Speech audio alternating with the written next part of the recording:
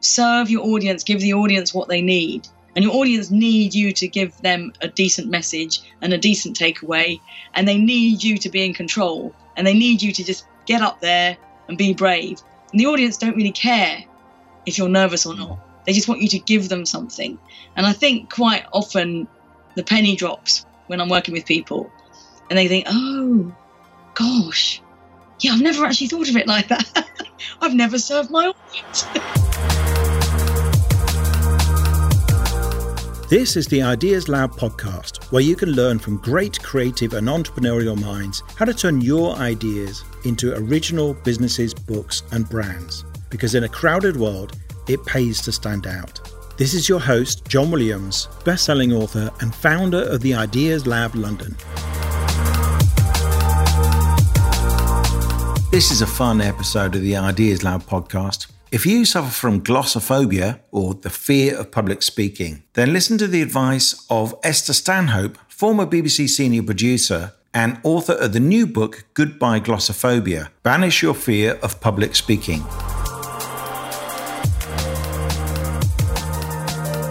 So hello, Esther. Thanks for making time to join us on the Ideas Lab podcast. Hello, John. Thank you for having me on the Ideas podcast. It's a real pleasure because I know that you've had some great guests and now I'm on your lineup.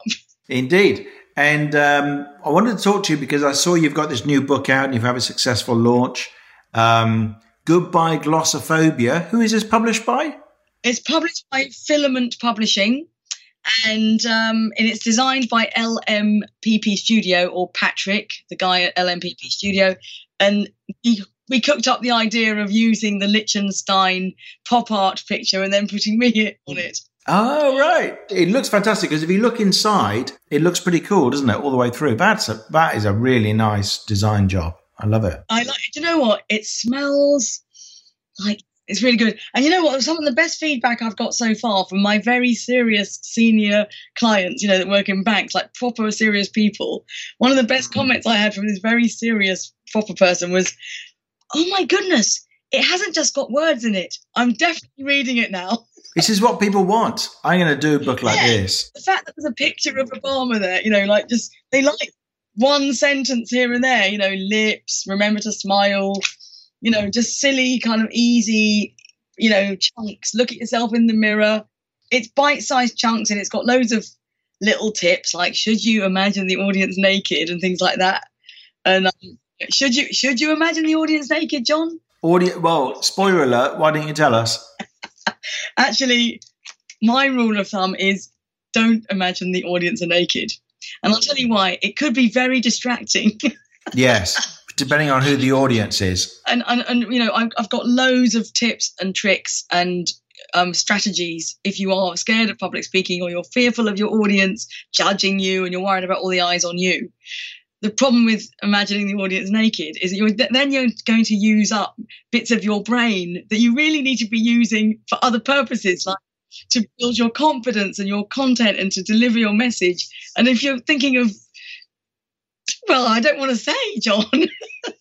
And glossophobia is not, we should explain what glossophobia is in case it isn't obvious. Funnily enough, my sister speaks Greek. So my sister said, oh, glosso, that's the ancient Greek word for tongue. And she knew it was the fear of speaking.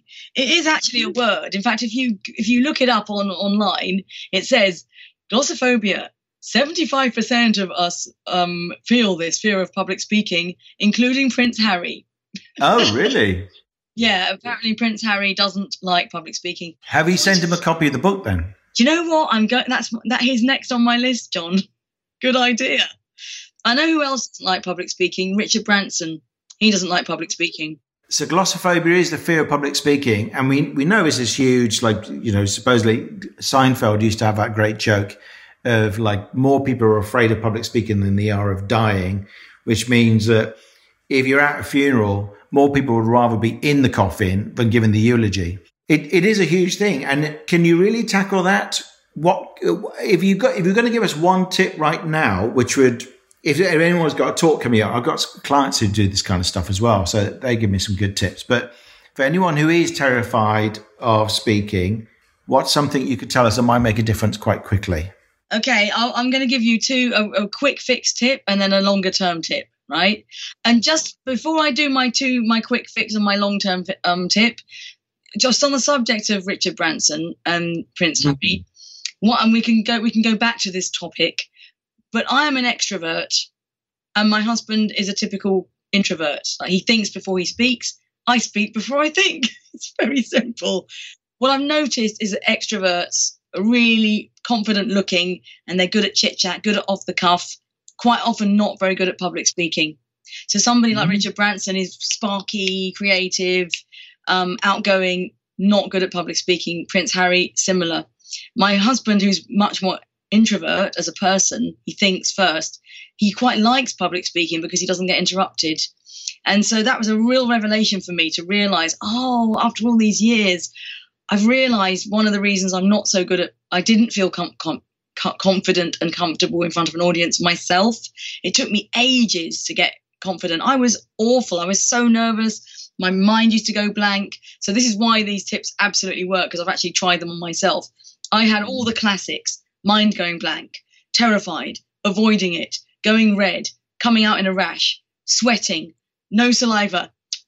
It's horrible. Like, saliva is the first thing to disappear when you are really, really fearful.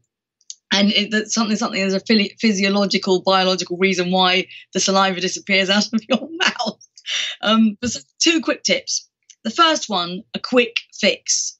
It can take you under a minute to get your frontal cortex working. Because what happens when you're in a state of fear and you're like, I've got to go on, I've got to speak. But this is obviously before you get on the stage. So when you're in that waiting in the wings stage and you've got a spare minute, it's really, really simple. All you've got to do is get your heart rate down. Because when your heart rate goes up, that's when your brain goes fear, and you have, the classic lizard brain or whatever, monkey brain, where you have fight, flight, or freeze. And what happens is that basically your brain, your frontal cortex goes, fight, flight, or freeze. So the freeze is what stage fright is. So your brain literally just empties out. You can't even remember your name. And I've experienced that. Have you experienced that, John? I don't know if I've had a complete freeze. I've probably had moments, because my memory doesn't work very well anyway, when I've forgotten something. But I did have a moment when I was giving a talk in front of about 500 HR people and stuff like that, where I suddenly felt really, really nervous, kind of panicky. And I'm quite proud of the fact that I could now manage myself well enough that I taught for a bit. I mean, I said, could somebody give me a glass of water, by the way? And somebody went and got me a glass of water, and I drank it with a dry mouth and stuff. And it enabled me to be with the anxiety and ride it and surf it, rather than having it escalate and mean I'd turn into a gibbering wreck or something. And I was fine after the first couple of minutes. Normally I'm okay. I'm going to call that a John Williams strategy then, because, I'll have a glass of water. You know who did that? I went to a concert with my daughter. It was the Capital Radio Ball thing. And Shawn Mendes, the teen heartthrob, did exactly that. He goes, can I have some water? Anyone got some water up here? So you must be a rock star, John. I mean, that's a great strategy. So here's the thing. So in order to get your immediate nerves down in under a minute, all you've got to do is breathe slowly. So you imagine your finger is the candle, and you blow out the candle for 10 beats, and you smell the roses for 8 beats. Okay, you do that about 3 times. Blow out the candle, smell the roses. Now, in my BBC career, I've met a lot of actors, and I've met a lot of performers, and a lot of actors tell me, they've given me all kinds of techniques, from kind of tapping to breathing. But I've definitely heard that actors, when they go on a stage, sometimes they're blowing. You blow out as you walk on the stage. When you're just about to speak, you smell the roses. So blow out the candle, smell the roses. If you do that about 3 or 4 times, really slowly, within a minute, you can get rid of cortisol, which is a stress hormone. So slow breathing absolutely gets your brain back in action. So that's the quick fix. The longer term fix, and this absolutely works, you just have to do it. Feel the fear and do it anyway. And you have to ride it. As you said, ride the anxiety, ride it. Just accept it. Just say, I am now out of my comfort zone. I am now stretching my comfort zone. I actually feel really uncomfortable. Now I'm sweating. I am seriously not enjoying this sensation, but I'm going to ride it. Because every time you do it, it's a bit like when you learn to drive and you think, how could I ever drive this car and just be, relaxed and looking in the mirror, listening to the radio. But the more you do it, the more it becomes normal. The more you do it, the more it becomes normal. But what happens is that people go, oh, well, every quarter I have to, my clients that work in banks and stuff, it's like they have to do this quarterly town hall in front of 1,000 people. So basically you're going to have a nightmare every 3 months. So every 3 months you're going to have diarrhea, not sleepless nights, feeling terrible, and then you're going to reinvent the wheel every time. Whereas when you speak regularly, you don't reinvent the wheel every time because you've got the material and you can upcycle your material. It's about always being ready with some material that you can use. So obviously as a speaker, I'm speaking all the time. And now being on a stage in front of 1,000 people has become my comfort zone. I mean, I might kind of think, whoa, gosh, I hope the tech doesn't fail me. Or, when things go a bit wrong, you get that kind of that adrenaline rush. But I used to dread it. I used to have sleepless nights, have to go to the loo. And I used to be in the cubicle doing my power pose, I used to, literally talking to myself, you can do this. You can do this, and really, you really can overcome it. I have totally overcome my fear. And it's a lot about practice, isn't it? As you say, I mean, there is all those kind of things you teach and then practice also makes a big difference. And also because my style, and maybe, I don't know about yours, so you're in the corporate environment, because my style is quite informal. It's like, it's part of my brand that I would ask for a glass of water in the middle of a talk because I'm not prissy. I'm not formal. And so it's like I'm a human being. And actually my talk was about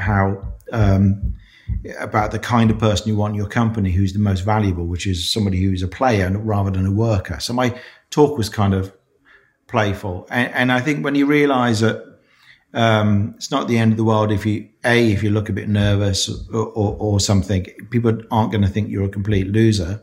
But mostly people actually can't tell, can they? A lot less than we think. Unless people are kind of really, lose it. I mean, my experience is that often people go, I was terrified, and you couldn't really, they weren't shaking or anything. They might not have given a great performance, a great talk, but I think often you can't tell. Absolutely. I mean, you've touched on a couple of things there. So first of all, when you talk about your brand is informal. That's great. A lot of people just haven't identified their brand. And when you say, oh yeah, that's my brand, they go, oh, what? What do you mean brand? Oh, have I got a brand? What's my brand? And people kind of panic a little bit. And here's the other thing is that you're right. Everyone has a brand, or, rather than get bogged down with the labeling of personal brand, everyone's got their own, the way they are. You walk on stage, what are you portraying? What do people see? A lot of the time people just don't know how to operate as themselves. So they walk on and somebody's told them to do this awful presentation, and it's somebody else's language, somebody else's words, some awful bullet points, and they just haven't approached it. If you approach a presentation with somebody's telling you this is the message, this is the company line, these are the bullet points, endless frigging information, that's just the worst starting point. And a lot of people say to me, but I have to do it like this. These are the standard slides. Or my boss has told me I have to have this message. Or we have to do it like this. We've always done it like this. These are the templates. And I'm thinking, no. When someone says, I've got the SSD. And I said, what's the SSD? And it's like, oh, it's a standard slide deck. I said, the fact that you have a standard slide deck, just burn it now. So the thing is, though, that your brand and your style is informal. And my advice really is that actually the more formal the setting, so the more corporate, sometimes the manner in which that you want to present, it needs to be really informal. But people argue with me and say, but I've got to be professional. I've got to be professional. And it's really difficult to find that line between, sense of humor, but not a clown. You can be professional with a sense of humor. So also my book is filled with discovering what that brand you is, discovering what your strengths are, what your USP, your unique selling proposition is. What is your personality? Are you bubbly? Are you a chatty person? You can still be the CEO, or you can still be very professional, but you're funny and chatty and you've got a sense of humor. Brilliant. Bring that into the room. And a lot of people just don't feel comfortable being themselves. So they end up with some awful script that they've got to learn, and they end up being a bad actor. And that's really not help your nerves at all. And I think it's interesting. There's a profound thing here, which is that you have to. I don't know if I can sum it up quickly, but it's the shift you make from being an employee to an entrepreneur is rather than ticking boxes and following rules, it's doing what you believe is right and driving things to make them work. And that's the biggest mind shift people have to make. Now, I think there's something here that inside a company, inside a big corporation, there are those who are more worried about how you appear and end up completely disconnected from the content of their talk.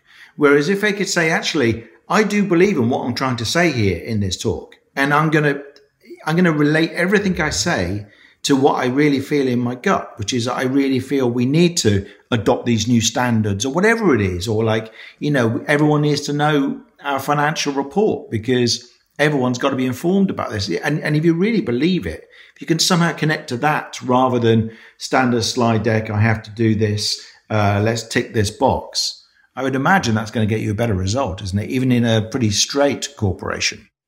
Absolutely. And I work with lots of different people. I work with entrepreneurs as well and business owners, a lot of leaders. Quite a lot of the time, people don't give themselves permission to be themselves and go with their gut. They don't give themselves the permission to do it. So it's like, oh, am I really allowed to, say what I think? Am I allowed to? It's like, yes. And the other day I was working with somebody who's very, very senior. She had to say a few words at a dinner at this big conference. Absolutely terrified. There were going to be some very, very senior people there. She was like, this is so stressful. She said, everyone thinks I'm confident. And when it comes to this particular say a few words at a kind of professional drinks environment, that's quite difficult when you've got to be professional, but it's like a dinner or drinks. So it's got to be funny. It's got to be effortless. You've got to be an effortless leader, swanning in and just saying a few witty comments that absolutely hits the right notes. It's really, really difficult. And she was getting so stressed, and I was saying, well, okay, what we're going to do, let's just put down just tell a couple of stories, because you must know that, the key to a great speech or the key to any presentation, pitch, anything is always a little bit of storytelling, painting some pictures, right? But people get a bit nervous about that. Oh, I can't really tell a story. And I said, come on, let's just think of some material. And I said, tell me about the audience. Like, what could you say about him? What could you say about her? It's like, oh, no, that's not professional. Oh, no. I said, look, this is a really good tip. Let's just get down on a sheet of paper things that you could say. We can edit it later. Okay, this is the unfiltered, just brain dump. Anything that is relevant to that audience and those people, and it can be rude and cheeky and funny. Let's play with this topic, right? Oh no, and this woman's particularly good at speaking languages, and we were kind of joking about the fact she can speak 5 languages. And she's like, oh no, I don't want to be a clown. I said, look, I learned this when I was writing this book. Okay, this is something I learned, and it's absolutely right. It's the same as writing as it is for speaking. And John, you will probably relate to this. You cannot have a creator, somebody that is coming up with the material and ideas. You're an ideas person, right? You can't have your ideas person in the same room as your editor. And the thing is, when you're writing, you are the editor as well, and you're the ideas person, right? So that's writer's block, isn't it? So you're thinking, oh no, that's rubbish. Oh no, that's rubbish. Wow. And the people I work with are quite analytical, a lot of them. And sometimes you can't even start the speech or the presentation, or the concept of it even, because already before you even start, oh, I'm not interesting. Oh no, nobody wants to know about me. They only want to know about the actual topic. Oh no, it's got to be credible. That's not credible. It's no. It's too boring. The subject's really dull. Oh no, but then they're not going to think I'm this. I'm not good enough. It's like I just said, stop editing yourself. That's a good tip. That is a really good idea. So even in the strictest of environments where you're terrified of saying something wrong, just write down everything you think could be an option, and then just don't show it to anybody. And then maybe come back the next day and go, okay, which one of these could I get away with? And then you can soften, if you're taking the piss out of the head of IT, you could soften it to a point where you're making clear you're laughing with them, not at them, and of course you don't install that app because Steve over there will kill you. And you can do something like that and probably you'll get away with it. Whereas if you actually go on a tirade, you won't. So there's always a way, isn't there, of finding something that you can use if it's going to hit the right tone. But it is difficult because getting that midline between funny and clown is important. Holding status and yet being humorous. Some of that just comes with practice, I guess. Absolutely, and I think I battled with my core brand for many years. I thought people go, "Oh, you're so bubbly," and I just think, "Oh, I don't want to be bubbly. I want to be mysterious." I'm mysterious. I'm a blurter. I blurt things out. I'm a chatter. I talk too fast. I talk too much. But rather than beat myself up and think I'm not as good as them because they're so slick. Somebody's got such great words. They've got these beautiful, beautiful vocabulary. They speak well. I wish I was like that.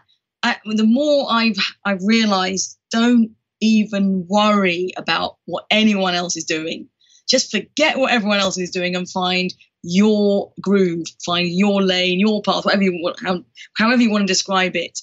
When you find what you're good at talking, you're good at chatting to people, you're good at making stuff up or whatever. Right? Stick with what you're good at and be really good at it and don't fight it and give yourself permission. And another really, really good tip, an all-round tip, which is good for fear, it's good for content, it's good for everybody, is just remember, your audience don't give a monkeys. They don't care. They literally don't care. And as a former BBC producer, looking at the raw data of your viewing figures or your listening figures, and in television you actually get figures overnight, people just get their remote control and they switch off because they're frigging bored, because that's what audiences do. They switch off. They're not interested. So if you think about it like that, it's actually good in terms of your nerves, because you can think, actually, the audience don't care. They don't care enough to bother judging you. If you're worried about being judged, forget it. The audience only care about themselves. They don't care about you. Yeah, and they want you to succeed. It's very rare you get somebody in the audience going, "I really hope this person dies on their feet." Everyone's going. If you look a bit nervous, everyone's kind of willing you to be okay generally, and we forget that, I think. Yeah, absolutely. And I mean, a general rule of thumb: don't be self-deprecating. And if you're a bit nervous, when people go, "Oh yeah, the best thing to do is get on stage and go, I'm really nervous." No, don't say that. Just don't, because that's like a self-comfort thing. You're there and it's really good, just a really good mindset to be in when you're approaching any kind of speaking or on camera or conference call or town hall meeting or whatever. You're there to serve your audience. You're not there to comfort yourself. So all this self-deprecating, "Oh, I'm not really good at tech, I'm not really good at that," that's for yourself. That's not for the audience. Serve your audience, give the audience what they need. And your audience need you to give them a decent message and a decent takeaway. And they need you to be in control. And they need you to just get up there and be brave. And the audience don't really care if you're nervous or not. They just want you to give them something. And I think quite often the penny drops when I'm working with people, and they think, "Oh, gosh, yeah, I've never actually thought of it like that. I've never served my audience." And I've tried that before. And, when I first experimented with public speaking, saying, "Oh, I'm really nervous." And a friend said, "Don't do that." And as you say, one reason is it's kind of self-deprecating, but also what you're doing is you're kind of asking for permission to be nervous. And the problem is it asks something of the audience, and you should be giving. And particularly when you start. I did a stand-up comedy course, and the Amused Moose. And on that Amused Moose, and the first. Yeah, well, at the end of a 12-week course, you do a stand-up gig, and it's all beginners, and you bring your friends and stuff.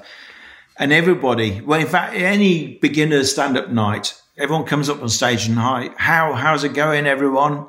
And it's like they all ask that question. After the sixth person has asked you how's it going, I'm thinking like the same it was going 15 minutes ago. Get on with it. And so I noticed that and didn't do it. And I think saying I'm nervous, as you say, is for you. It's for you to discharge your nerves. And I understand the desire, but it doesn't help you, and it doesn't serve anybody else, unfortunately. Actually, I did do stand-up comedy routine once when I was at college a long time ago.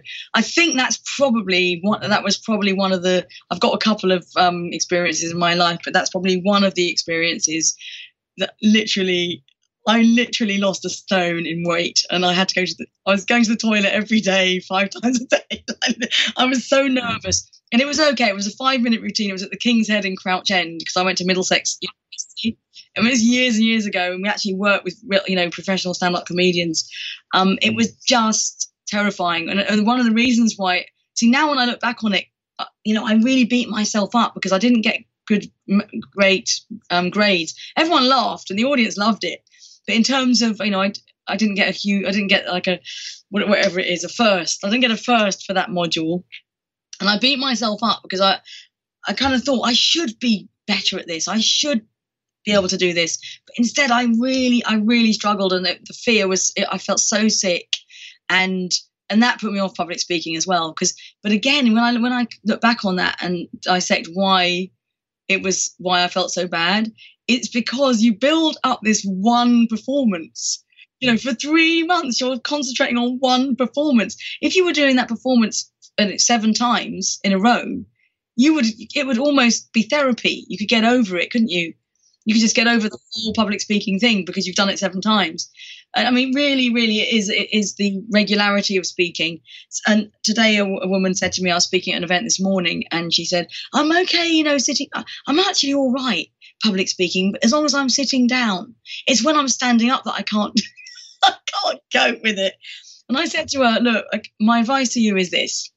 Any given opportunity, even if it's a small meeting of 5 people, if you've got a flip chart or some reason to stand up and point at some slides or something, I said, any opportunity you can do from now on, stand up. Just the act of standing on 2 feet. Literally, this is a good tip. Standing on 2 feet with your feet planted, the gravitas comes from your gravity, the weight on your feet. Just the act of standing solidly with your feet planted is really good practice, because something kind of exposes, isn't there, about standing up in front of an audience, no matter how big. So really that's the main tip, is just get out there and do it again and do it again and feel the fear and ride the sweat. Yeah. Do you know Deborah Francis White? Oh yes. Yeah. I saw her give, she's done stand-up. She does all sorts of stuff. She's been on Radio 4 all sorts of times. And I saw her give a talk about public speaking at the Hub. And one of the things she says, one of the reasons why public speaking is so scary is because you look out on the audience and you see a bunch of people who are looking directly at you and their heads are not moving. Now, in the animal world, when an animal looks at you and the head is not moving, it's because they've locked onto you as a prey. So if something's afraid of you, you see animals do this and they'll roll around and stuff. But when a lion locks onto you and goes, yeah, I'm going to eat you, that their head is completely still. So she says there's something really base in that thing. And the other thing is, but I learned from a client of mine, John Dawson, who does public speaking stuff. He said, he made a big thing of illustrating that audiences usually look bored. So there is a kind of, everyone has their concentrating face, and boy, some of those are surprise. And normally some of those faces look like someone switched their face off. And so they're just going like that. And So actually, that's your that's resting bitch face. yeah, and that's just what they do when they're concentrating. There was a person I knew in the group I was in, I would be as vague as that. And whenever the leader was talking, it was a training group, she would look at them just like for the entire hour they were talking. And then at the other extreme, I had a friend who was very enthusiastic, wanted to support me in the first ever group I ran in London, a small group of people. As soon as I started speaking, she just went like that really encouraging face. And it was almost as off-putting as the other person. So you never know what people are going to do with their faces. But the fact that people look bored doesn't necessarily mean they're bored, does it? Absolutely. You're absolutely right. I mean, and again, this is practice. Being an extrovert, I desperately used to want some kind of show me. I want everyone to be going, yes, Esther, you're so happy. Yeah, you want everyone to be like that. And actually people sit there and they almost give you dirts, as my daughter would say, dirty looks. They're giving you dirty looks, right? I absolutely know, and I have to sometimes mid-flow, I have to say to myself, keep going, carry on, don't panic, carry on, because sometimes the person that you think, oh my God, she hates me. She hates my guts. She's looking at my shoes. She's looking me up and down. She hates my guts. She'll be the one that comes up afterwards going, oh, can you sign my book? Oh God, you have. She goes, oh, you know what you said about not about the audience. I think I've been doing it wrong. I think she's been sitting there thinking, oh my gosh, I think I've been boring my audience. So that's what she's been thinking. She's been internalizing her anxiety. But I've been on stage thinking, she hates me. She's giving me dirt. Right? And it's the opposite. So never ever assume. Never assume. And the thing is, I've also learned. And when I speak to other speakers as well, sometimes the audience doesn't like you. You're not going to please everybody all of the time. But the best thing you can do is be yourself and serve the audience as best you can. And if people don't like you, sometimes just accept it. If you're Marmite, some people will love you and some people will hate you. And you've got to just go with the flow. And don't dumb yourself down or try and please everybody or try and not be yourself because you think that they're a bit stuffy. So you've got to suddenly be a bit stuffy. Like if you're not stuffy, don't be stuffy. If you're chatty, just be chatty. And even if you've got unchatty people in the audience that seem very, very sensible and serious, like why did they book you? Yeah, and that's a really good point. And if we think of some of the most impressive people who could probably command the largest fees for public speaking, they are Marmite. If we, Russell Brand, if you called him into a corporate gig, imagine how much money that would cost. And he has very strong advocates, and he has people who absolutely hate him. And Gary Vaynerchuk was saying, the social media guru, shouty man from New Jersey, as I call him. And I really like him, but I think a lot of people take against him. So I think, and the opposite end of the extreme is I love watching Brian Eno talk. He's very quiet and considered, but his content is so fascinating. I never get bored of it. I've got one little tiny example of that, and I know this is a true story because my husband used to work in advertising, and so the advertising industry in the 80s had a lot of money sloshing around, a lot of kind of loads of money type characters, if you remember Harry Enfield character, and they all went to some big conference. It might have been in Barcelona, and they got Billy Connolly as their speaker. Billy Connolly, the big famous comedian.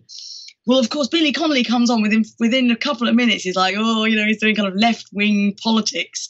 And it's really the audience. I mean, I'm not really a political animal, I know enough about it that I would know not to book Billy Connolly for a bunch of basically politically right-wing, kind of money-orientated kind of lads, that environment. And he was just the wrong gig. He was the wrong person to book. Anyway, they started booing.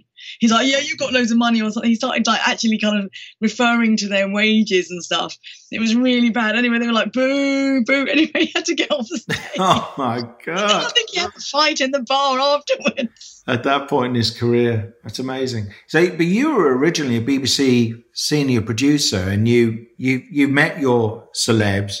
Were any of them, I mean, were any of them kind of secretly actually quite shy, or did they struggle with speaking, do you think? Or oh my goodness, nearly many actors and performers and rock stars are introvert, and they're really not they're actually quite awkward when you meet them in real life.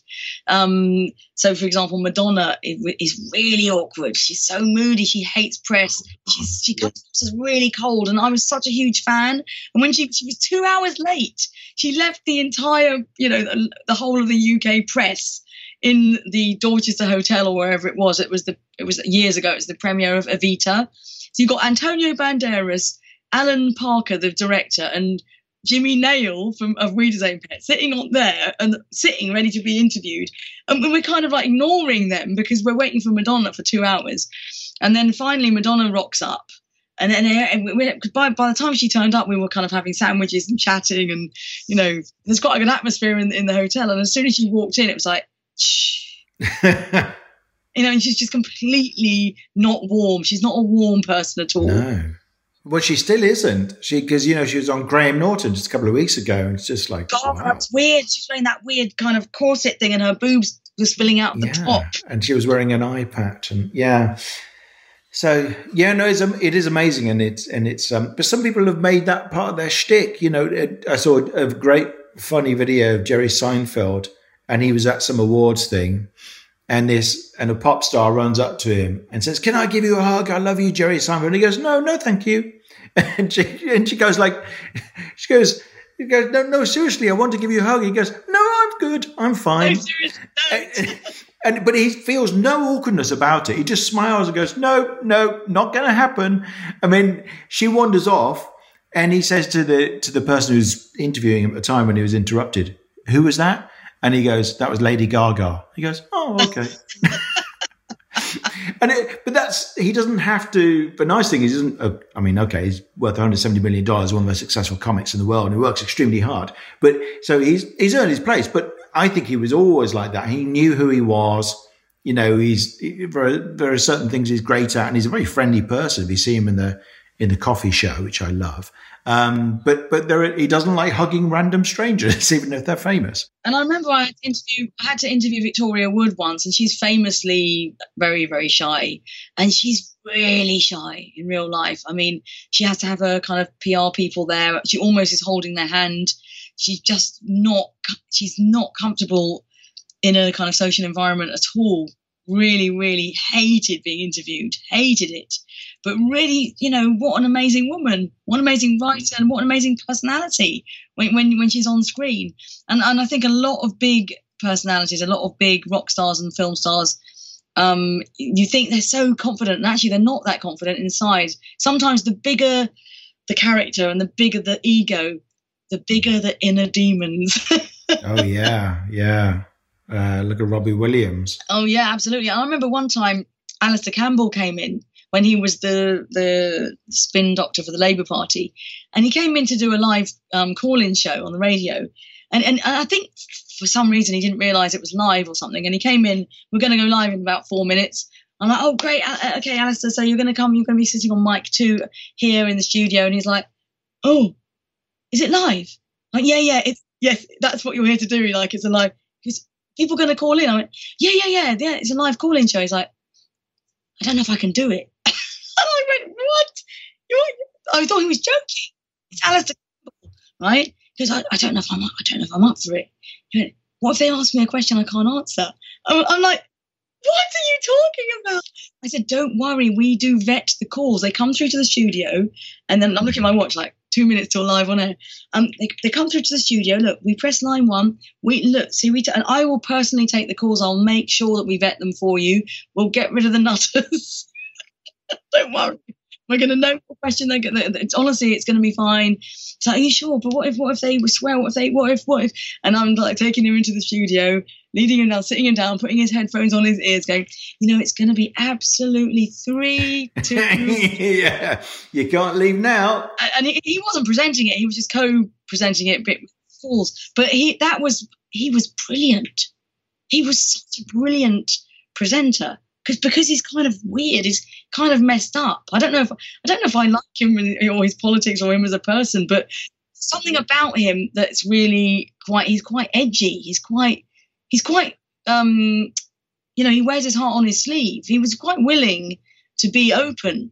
And he's quite open about his struggles with depression and stuff like that. And he does interviews on GQ with people. I don't know if he's still doing them, and they're absolutely fascinating, and they're real feels like off the record things. I think he interviewed Tony Blair once, and they discussed how they definitely were completely not to blame for the Iraq War and didn't do anything wrong. So they agreed that between them, which is good for them to do. But other than that, they're really interesting, and you always get a feel like a behind the scenes kind of thing. Yeah, I mean, he's a really interesting character. He's a good example of somebody that he's larger than life, and he's quite tall, and he's, you think he's going to be really confident, and he's not, but he is willing to share. And I think obviously he's had a lot of therapy, and it shows. And I like that about him, because he does kind of say, look, I'm not perfect. I've got so many flaws. But I was really surprised that he actually was nervous. He was nervous about doing it. I was thinking, but you're always on TV. How can you be nervous? So the moral of the story is everybody is a bit nervous. Everybody is worried about their reputation. Everybody's got inner demons. Everybody doesn't want to fail. That's a much better thing to think rather than imagining them naked. That's really good. I like that. And the more you do it, the calmer you become, and the more regular it becomes. So So my message is, please, if you are scared of public speaking, get out there and do it. But do read tips, because it gives really good, quick fix ideas of how to get your content in order, so you don't have to reinvent the wheel and spend 4 times longer than you need to spend on prepping. If you know some quick fix tools to get you ready to speak or do your meeting or do your conference call or whatever it is, or your presentation or pitch, you can overcome glossophobia, the fear of public speaking, quite easily. If I can do it, you can do it. And honestly, I was terrible. I was really nervous, and now it's normal for me. And I've helped so many people go from to I nailed it. I love it. It's fantastic. And now you do it in big corporations. What kind of company? Banks and all sorts of stuff? Are there any of you can share, but you can tell us? Yeah, I work with the big four. I mean, I work a lot with Deloitte. I work with Barclays. I just their conference the other day. Santander. I've spoken at JP Morgan. I've spoken all over the world. I spoke at Harvard the other week. I've spoken at all the major universities, Oxford, Cambridge, LSE. So when you're speaking, are you speaking about how to speak? Yeah, I mean, so it's always about personal impact. That's the word, you see, personal impact. It's all about personal brand, personal impact, how to have more gravitas, how to have more presence, how to pitch, how to speak like a leader, and anything to do with confidence and expressing yourself. Last night I was at an event, and it was called How to Network When You Hate Small Talk. So that's about not so much public speaking, but it's the off the cuff when you've got to be a personality. Now, how can you just walk in the room and have a personality when you're thinking, oh God, I hate this? And that always gets good results. Yeah, that's good. Yeah, great stuff. So if people want to check out the book, it's available everywhere in all good bookshops, is it not? And on Amazon. Goodbye Glossophobia by Esther Stanhope. Banish Your Fear of Public Speaking. Lovely. Limited edition. Oh, yeah, that's because this is the colour version. If you can get a cheaper black and white version, but it still has the colour. But my website is a good place to get it, estherstanhope.com, but Esther is spelt with an H, ESTHER, estherstanhope.com. Right. Great. That's been fantastic, Esther. Thank you very much. Cheers. Thanks, John. Thanks for listening to this episode of the Ideas Lab podcast. Please do subscribe, and if you've enjoyed this episode, it would be great if you could leave us a review. You can get links and details of everything mentioned in the podcast in the show notes, along with photos and video clips from many of our episodes. Just go to theideaslab.org/podcast.